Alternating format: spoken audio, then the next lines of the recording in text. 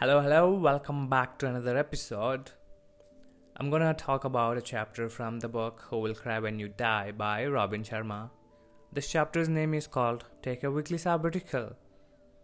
In ancient days, the seventh day of the week was known as Sabbath, reserved for some of life's most important yet commonly neglected pursuits, including spending time with one's family and hours of deep reflection and self renewal. It provided all the hardworking people to renew their batteries and spend a loving day with their families, etc. However, as the pace of life quickened and more activities began to compete for people's attention, this wonderful tradition was lost along with tremendous personal benefits that followed from it. So, in simple words, we used to take Sunday as a holiday and we take that day as Sabbath and meet people and do some loving things with our families or friends.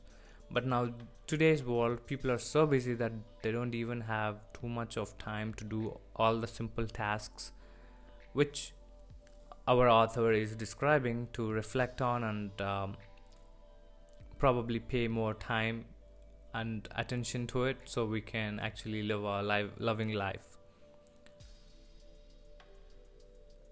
The real problem in today's world lies as global anxiety people are suffering from. We do not get enough relief from stress at all. So, to revitalize yourself and nourish the deepest part of you, we all need to have a weekly period of peace. So, bringing this simple ritual into your weeks will help you reduce stress and connect with your creative side and feel far happier in every role of life the author describes. And by the way, your weekly sabbatical doesn't have to last a whole day. It could just be a few hours by doing the things that you naturally don't get time to do. Go for walks in the nature, take a walk in the beach. Go watch that movie that you are craving for, or eat a food in that favorite restaurant that you are dying to eat.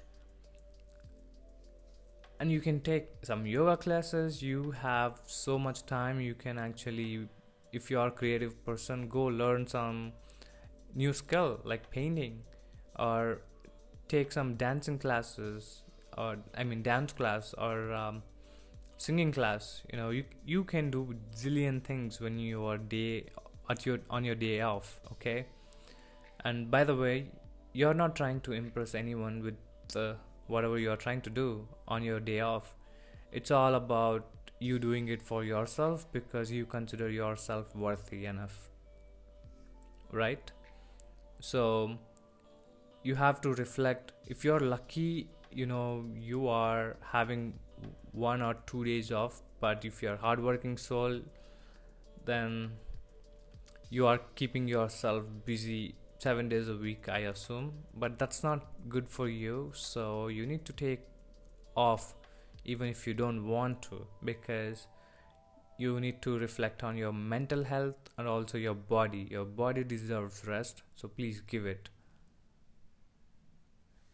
Alright, so we're at the end of the episode then. I hope you learned something, and please make your priorities right. Write down a list of priorities that you feel are most important for you, and allot more time to it accordingly. So that should be one piece of advice that you can take from me.